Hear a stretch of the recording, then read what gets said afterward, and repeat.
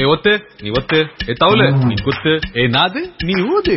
Radio city cinema Darbar. இப்போ நம்ம radio city முன்னா கூட பேசிட்டு இருக்கிறது வஞ்சகர் உலகம் படக்குழுவினர். வஞ்சகர் உலகம் படத்தோட ஒட்டுமொத்த டீமும் இருக்கு. முதல்ல படத்தோட இயக்குனர் இருந்து எனக்கு தெரிஞ்சு இண்டஸ்ட்ரியில உங்க படம் இந்த வஞ்சகர் உலகம் மாதிரியான படங்கள்லாம் 4 வருஷத்துக்கு ஒருக்கா 5 வருஷத்துக்கு ஒருக்கா தான் வருது. இந்த கல்ட் மூவி அப்படிங்கிற வார்த்தை அடிக்கடி கேள்விப்பட்டிருப்பீங்கன்னு நினைக்கிறேன். ஏன்னா உங்க ட்ரெய்லர் பார்த்தவங்களா அதை சொல்லியிருப்பாங்கன்னு நினைக்கிறேன்.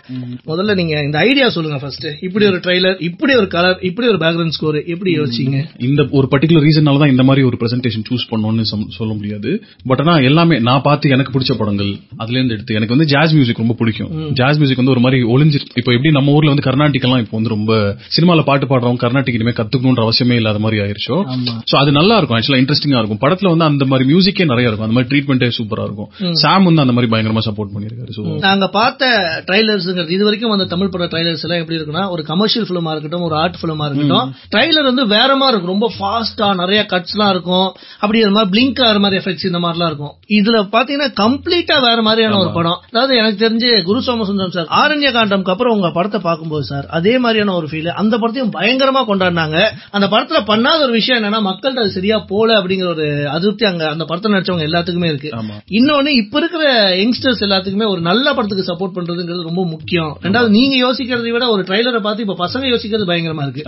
இந்த படத்தை டைரக்டர் இதை யோசிச்சுதான் இதை பண்ணிருக்காரு, இந்த படத்துல இந்த ஷாட் இதனாலதான் வச்சிருக்காரு இப்படிங்கிற அளவுக்கு யோசிக்கிறாங்க. இதெல்லாம் நீங்க எப்படி பாக்குறீங்க?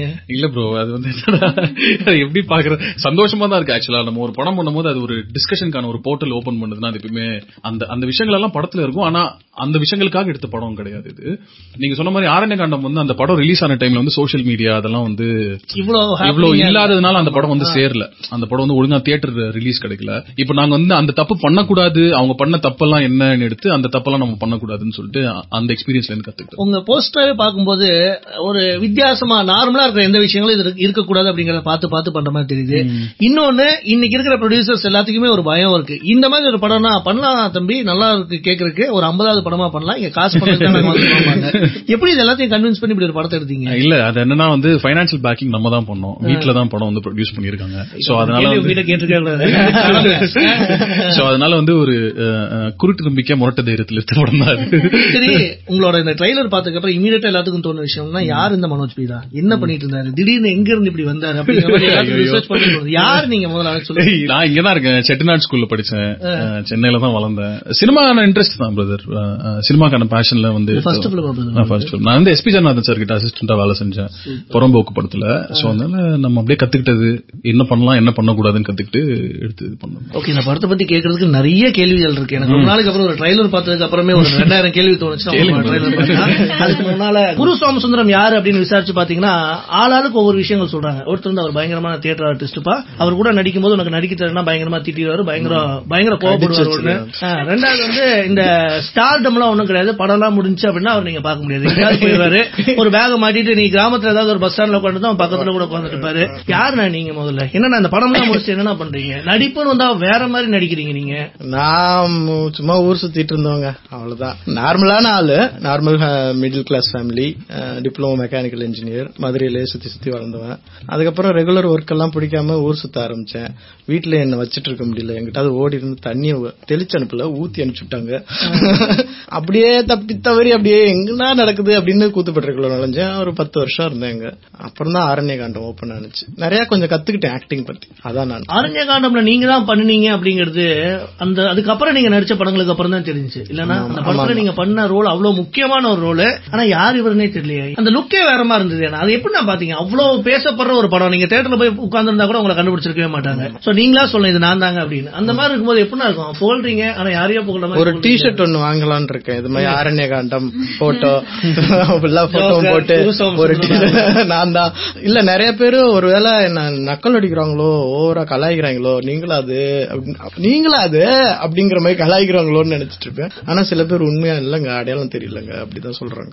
ரெண்டாவதுன்னா இப்போ ஒரு பெரிய ஒரு ஷாட் ஒன்னு இருக்கு அப்படின்னா, அந்த ப்ரிப்பேர் பண்ணி பண்றது, ஸ்கிரிப்ட் அப்படியே சொல்றது, அதை தாண்டி நீங்க குரு சோமசுந்தரம்க்கு ஒரு சீன் எக்ஸ்பிளைன் பண்ணிட்டீங்கன்னா அவரே நடிப்பாருங்க. நீங்க அப்படியே வச்சுக்கோங்க, டைலாக் எல்லாமே நடிக்கக்கூடிய ஒரு பெஸ்ட் ஆர்டிஸ்ட். இப்படி எல்லாம் உங்களை புகழ்றாங்களே, கேக்குறதுக்கு நல்லா இருக்குது. ஆனா எதுவுமே இல்லாம என்னால நடிக்கலாம் முடியாது, ஏதாவது இருக்கணும்ங்க.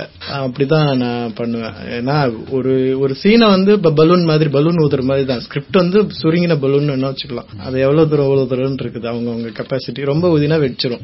அதை மட்டும் நம்ம ஞாபகம், அதை மட்டும் டைரக்டர் கையில விட்டுறணும். ஐயோ வெச்சிர போது நிறுத்திக்கங்கன்னு அவர் சொல்லிடுவாரு, அவ்வளவுதான். சோ அதான் என்ன பொறுத்த வரைக்கும் என்கிட்ட ஒர்க் பண்ற டைரக்டர் இது வேணாம், இது இவ்வளவு வச்சுக்கோங்க, இது நல்லா இருக்கு, அந்த மாதிரி தான். இதுதான் அப்படின்னு ரொம்ப எக்ஸ்பிளைன் பண்ண வேண்டியதுல ஸ்கிரிப்ட்ல இருந்துச்சுன்னா நான் பாட்டு போயிட்டே இருக்கேன். அடுத்ததான் வந்து சாந்தினிக்கும் இந்த கேள்விகளா இருக்கு. இது வரைக்கும் நாங்க பார்த்த சாந்தினி வேற, இந்த படத்துல கண்ணிலே உருட்டுறீங்களே வஞ்சகர் உலகத்துல எப்படி ஃபீல் பண்றீங்க? உங்களுக்கு அந்த ஒரு ஆர்வம் இருக்கும்ல, இத்தனை வருஷம் இண்டஸ்ட்ரியில ஒரு நல்ல படமே பண்றதுல என்ன ஹீரோ நீங்க யூஸ் பண்ணிட்டு இருக்காங்க அப்படிலாம் தோணுமே? இல்ல, ரொம்ப சந்தோஷமா இருக்கு இந்த படம் எனக்கு வந்ததுல ஃபர்ஸ்ட். அண்ட் நீங்க சொன்ன மாதிரி எவ்வளவு ஆக்டர்ஸ் இந்த படத்துல இருந்தாலுமே ஹீரோயினுக்கு நல்ல இம்பார்ட்டன்ஸ் கொடுத்திருக்காங்க. அண்ட் இது வரைக்கும் பார்த்த சாந்தினிக்கும் இந்த படத்தை பார்க்க போற சாந்தினிக்கும் நிறைய வித்தியாசம் இருக்கும். பெர்ஃபார்மன்ஸ்லயும் சரி, லுக்லயும் சரி. ரொம்ப என்ஜாய் பண்ண ஒரு ரோல். என்னோட ஏஜ் தாண்டி கொஞ்சம் மெச்சூர்டா கொஞ்சம் பண்ணிருக்கேன் இந்த படத்துல. ரொம்ப என்ஜாய் பண்ணேன் இந்த படம் பண்ணதுல. ஓகே, அடுத்த மனோஜ் கிட்ட இந்த கேள்வி கேட்கணும். ஏன்னா சாந்தினியை பார்க்கும்போது நீங்க தப்பா நினைக்காதீங்க சாந்தினி, ஏன்னா ரீசெண்ட் டேஸ்ல சாந்தினி நிறைய இயக்குநர்கள் மறந்துட்டாங்க. எப்படி இந்த ரோலுக்கு சாந்தினி தான் செட் ஆவாங்க, நீங்க எப்படி ஞாபகம் வச்சிருந்தீங்க? இல்ல சாந்தினி தான் செட் ஆவாங்கன்ற மாதிரி இல்ல. இப்போ வந்து சரி, நம்மளுக்கு நிறைய ரெஸ்ட்ரிக்ஷன்ஸ் இருக்கு. இப்போ வந்து நம்ம இந்த மாதிரி ஒரு பட்ஜெட்ல எடுத்துட்டு போகும்போது ஒரு நயன்தாராவோ இல்ல காஜல் கண்டிப்பா காஸ்ட் பண்ண முடியாது. அது பிராக்டிகல் டிஃபிகல்ட்டி. சோ வந்து அடுத்த லீக்ல இருக்கிற ஆக்டர்ஸ் பார்த்தா நம்மளுக்கும் சாதகமா இருக்கணும், பட் அட் சேம் டைம் வந்து நடிக்கிறதுக்கும் நிறைய பொட்டன்ஷியல் இருக்கணும்ல. சோ அந்த லீக்ல அவங்க கண்டிப்பா இருந்தாங்க. அந்த லீக்ல வந்து நல்ல பொட்டன்ஷியல் இருக்கிற ஆக்டரா இருந்தாங்க. அவங்களோட இமோஷனல் ரேஞ்ச் எல்லாம் சூப்பரா இருக்கும், நல்லா எமோட் பண்ணுவாங்க, சூப்பரா டைலாக் பேசுவாங்க, அவங்களுக்கு தமிழ் நல்லா பேச தெரியும்.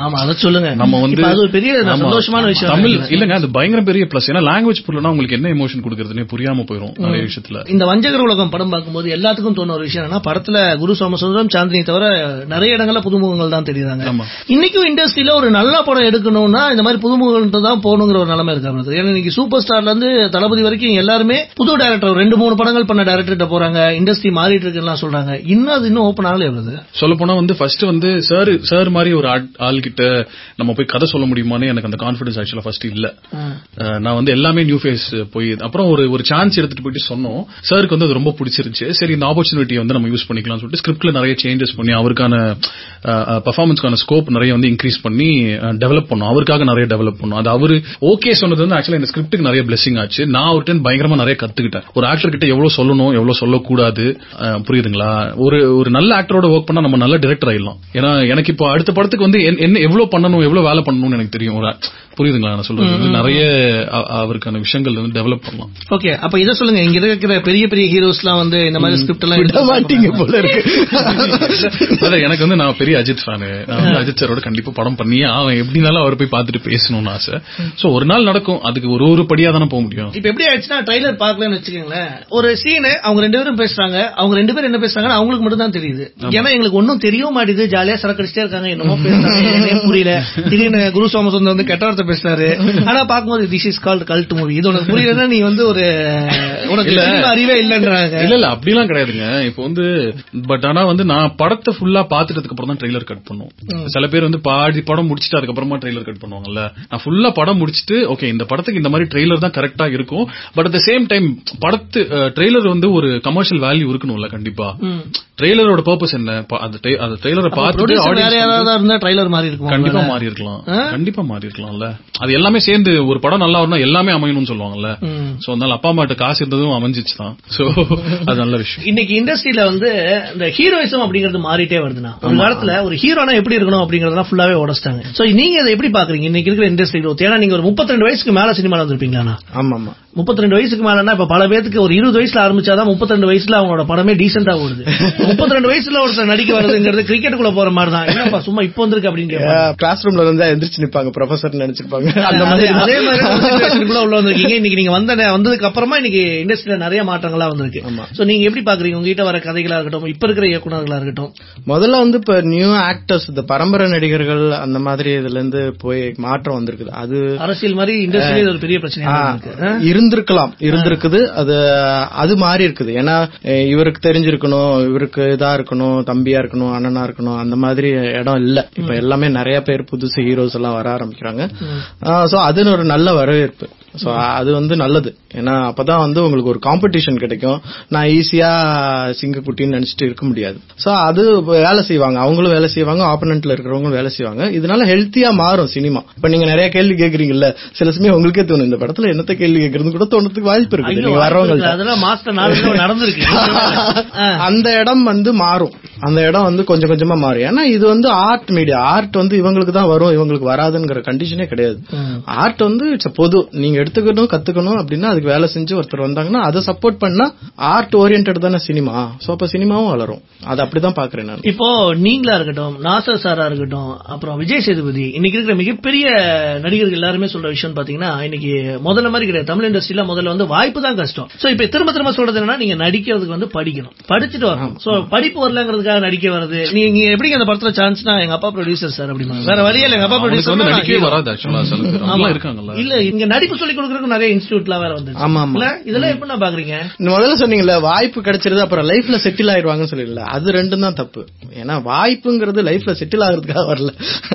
வாய்ப்பு வந்து உன்னுடைய டேலண்ட்டை காமிக்கிறதுக்கான வாய்ப்பு தவிர அது லைஃப் செட்டில்மெண்ட்டுக்கும் வாய்ப்புக்கும் சினிமாவுக்கும் சம்பந்தம் கிடையாது. ஏன்னா அந்த மாதிரி நினைச்சு உள்ள வரக்கூடாது. அந்த வந்தோடனே ஒரு ஏதோ ஒரு கேரக்டர் பண்ணோடனே ஒரு காரை வாங்கிக்கிறது, ஒரு வீடு வாங்கிக்கிறது, சோ அதெல்லாம் வந்து ஆர்டிஸ்டுடைய இதை குறைக்கும். ஏன்னா நான் முதலே சொல்லிடுறேன், ஏற்கனவே சொல்லியிருக்கிறேன், நான் என்னுடைய வருமானம் மாத தேவையை வந்து 20,000 25,000 மேல வச்சுக்க மாட்டேன். அதுவே இப்பதான் ஒரு 3 மாசமா, முன்னாடி ஒரு 12,000 தான் இருந்துச்சு, இப்ப கொஞ்சம் கூடி போச்சு. அதுவே எனக்கு வருத்தமா இருக்குது. சோ அப்போ வந்து நான் ஃப்ரீடமா இருப்பேன். மனோஜ் வாய்ப்பு கொடுக்கல, அவர் வாய்ப்பு கொடுக்கல, இவர் வாய்ப்பு கொடுக்கலன்னா நான் இருக்க மாட்டேன். சோ வாய்ப்பை தேடியும் ரொம்ப அலைய வேண்டியதில்லை. அந்த டயத்துல நான் ஒர்க் பண்ணுவேன். இப்போ ஒரு ஆக்டர், நான் வந்து ஆக்டிங் கொடுக்குறேன், டைரக்டருடைய அந்த வியூ பாயிண்ட் ஆஃப் வியூ கொடுக்குறாரு, சினிமோட்டோகிராஃபர் ஒரு ஆர்டிஸ்ட், எடிட்டர் ஒரு artist, makeup man artist, costumer artist, சோறு போடுறவங்க கூட ஆர்டிஸ்ட் தான்.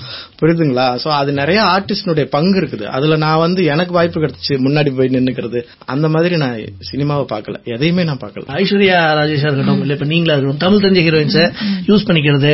சோ இப்போ இந்த படத்துல நடிச்ச அந்த எக்ஸ்பீரியன்ஸ் சொல்லுங்க, இந்த இண்டஸ்ட்ரி மாறிட்டு இருக்கிறது அப்படியே சேர்த்து சொல்லிருங்க. ஆக்சுவலி எனக்கு தெரிஞ்சு தமிழ் எனக்கு தெரிஞ்சது பிளஸ் பாயிண்டா எனக்கு எப்பவுமே இருந்தது இல்ல. ஆக்சுவலி எனக்கு தமிழ் தெரியும்னு சொல்லிட்டு எனக்கு எந்த படம் பெருசா வந்தது இல்ல, அதே மாதிரி படம் வராம இருந்தது இல்ல. சோ ஐ திங்க் அது பெருசா நோட்டீஸ் பண்ணல. அண்ட் இந்த படத்தை பத்தி சொல்லணும்னா வந்து it was a beautiful experience. And Manoj வந்து ஃபர்ஸ்ட் டைம் டைரக்ட் பண்ணா கூட வந்து ஆர்டிஸ்ட் அவ்வளவு ஸ்பேஸ் கொடுத்திருந்தாரு. அண்ட் எனக்கு ரொம்ப ஃப்ரீடம் இருந்தது பெர்ஃபார்ம் பண்றதுக்கு. நிறைய இம்ப்ரோவைஸ் பண்ணிருக்கேன். நான் சொன்ன மாதிரி நிறைய எக்ஸ்பிரஷன்ஸ்ல தான் கன்வே பண்ணணும், டைலாக்ஸ் ரொம்ப கம்மியா இருந்தது எனக்கு. சோ அது ரொம்ப ஒரு சேலஞ்சா இருந்தது. சோ நான் ரொம்ப இன்ட்ரெஸ்ட் எடுத்து இந்த படத்துல கொஞ்சம் ஒர்க் பண்ணிருக்கேன். I had one job satisfaction. இந்த படம் பண்ணதுக்கு அப்புறமா I felt very good. So அது வந்து ரொம்ப முக்கியம் நான் நம்புறேன். அது வந்து நீங்க நடிக்க தெரிஞ்சாலும் தெரியாம இருந்தாலுமே ஒரு ஹிட் வந்துச்சுன்னா எல்லாமே மாறும் ஃபார் an artist. இப்போ இந்த வஞ்சகர் உலகத்துக்கு அப்புறமா பாத்தீங்கன்னா நிறைய பேர் சாம்சியஸ் பயங்கரமா, ஏன்னா அந்த ட்ரைலர் பாக்கும்போது என்னங்க பயங்கரமான பேக்ரவுண்ட் ஸ்கோரா இருக்கு அப்படின்னு. இப்பதான் தெரியுது உங்களுக்கு ஜாஸ் வேணும்னு நீங்க கேட்டு வாங்குனீங்க அப்படின்னு சொல்லி. சோ சினிமாட்டோகிராஃபர் பத்தியும் சொல்லிருங்க. ஏன்னா சாம்சியஸ் பத்தி எல்லாருமே கண்டிப்பா பேசுவாங்க. சில நேரத்துல நல்ல திறமைகள் அங்கீகரிக்கப்படுறதுலங்கிற ஒரு வருத்தம் இருக்கும். சினிமாட்டோகிராஃபர் வந்து என்ன சில பேர் ஆக்சுவலா கேட்டாங்க, இந்த மாதிரி ஏன் நீங்க வந்து ஒரு ஃபாரின் சினிமாட்டோகிராஃபர் எடுத்துட்டு வந்து வேலை பாத்தீங்க, இங்க இல்லையா சினிமாட்டோகிராஃபர்ஸ் அப்படின்னு கேட்டாங்க. ரொம்ப செலவு பண்ணிக்கலாமா பிரதர்? அப்படியா? டெக்னிக்கல் ஆஸ்பெக்ட்ஸ்க்கு நிறைய செலவு பண்ணு, கேமரா டிபார்ட்மெண்ட் கொஞ்சம் செலவாச்சு. அது என்னன்னா எனக்கு வந்து விஷுவல்ஸ்னா ரொம்ப பிடிக்கும். எனக்கு வந்து ஸ்டோரி டெல்லிங்கை விட எனக்கு வந்து விஷுவல்ஸ் ரொம்ப பிடிக்கும். ஏன்னா ஒரு படம் வந்து விஷுவலா பாக்கிறதுக்கு நல்லா இருந்துச்சுன்னா என்னடா இது அப்படி நீங்களே பாப்பீங்க, உட்காந்து கொஞ்ச நேரம் பாப்பீங்க. அதே குப்பையா இருந்துச்சு உங்களுக்கு இன்ட்ரெஸ்ட் வராது பாக்குறதுக்கு. சோ அதனால வந்து இந்த சினிமாட்டோகிராஃபர் வந்து ஒரு மெக்சிகன் சினிமாட்டோகிராஃபர், ரொட்ரிகோ அவரோட பேரு. நியூயார்க்ல. அவர் எங்க புடிச்சீங்க நீங்க? இல்ல நான் நியூயார்க்ல படிக்கும் போது என்னோட ஃப்ரெண்ட் அவர். நாங்க ரெண்டு பேரும் ஒரு ஷார்ட் ஃபிலிம். ஆமா, வேற மாதிரி சொல்லிருக்காங்க. அவர் வந்து இப்போ நம்ம ஊர்ல இருக்கிற சினிமாட்டோகிராஃபர்ஸ்க்கு வந்து நிறைய பொட்டன்ஷியல் இருக்குங்க, செம்ம பொட்டன்ஷியல் இருக்கு. பட் ஆனா என்னன்னா பிரதர் இந்த மாதிரி லோக்கி லைட்டிங் பண்ணிட்டு இந்த மாதிரி போலாம் அப்படின்னா அந்த பேஷன்ஸ் யாருக்குமே இல்ல. ஐயோ பிரதர் அது செட்டப் பண்றதுக்கே டைம் ஆகும், இப்படி வச்சு இப்படி எடுத்துடலாமே அப்படின்றவங்க. ஆனா பொட்டன்ஷியல் இருக்கு. சோ பிளான்டா பண்றதுனால அவரு ஒருத்தர், அப்புறம் நீரவ் ஷாவோட அசிஸ்டன்ட் வந்து சரவணன் சொல்லிட்டு ஒருத்தர் ஒர்க் பண்ணிருப்பாரு, அவரும் சூப்பரா பண்ணிருந்தாரு. Thank you so much. படங்கள் பத்தி நிறைய பேசுனீங்க. எனக்கு தெரிஞ்சு ஒரு 1.5 நிமிஷம் ட்ரைலர்ல இவ்வளவுதான் என்னால கேள்வி கேட்க உங்க படத்தை பாக்கணுங்கிற ஒரு ஆர்வத்துல இருக்கேன். இன்னும் ஃபியூச்சர்ல உங்களுக்கும் நிறைய படங்கள்லாம் வரட்டும், அடிக்கடி பாக்குறமாவும் இருங்க. Thank you so much. உங்ககிட்ட என்ன சொல்றது, உங்களுக்கு என்ன வாழ்த்துக்கள் சொல்றது, தமிழ் சினிமால நிறைய நல்ல படங்களா பண்ணுங்க. Thank you so much. தேங்க்யூ. மறுபடியும் அடுத்த சினிமா தர்பார்ல வேற ஒரு படத்தை பத்தி பேசலாம். அது வரைக்கும் டாடா பாய் சொல்றது Munna Bhai. Radio city cinema Darbar. Radio city Tamil எங்கேயும் எப்பொழுதும்.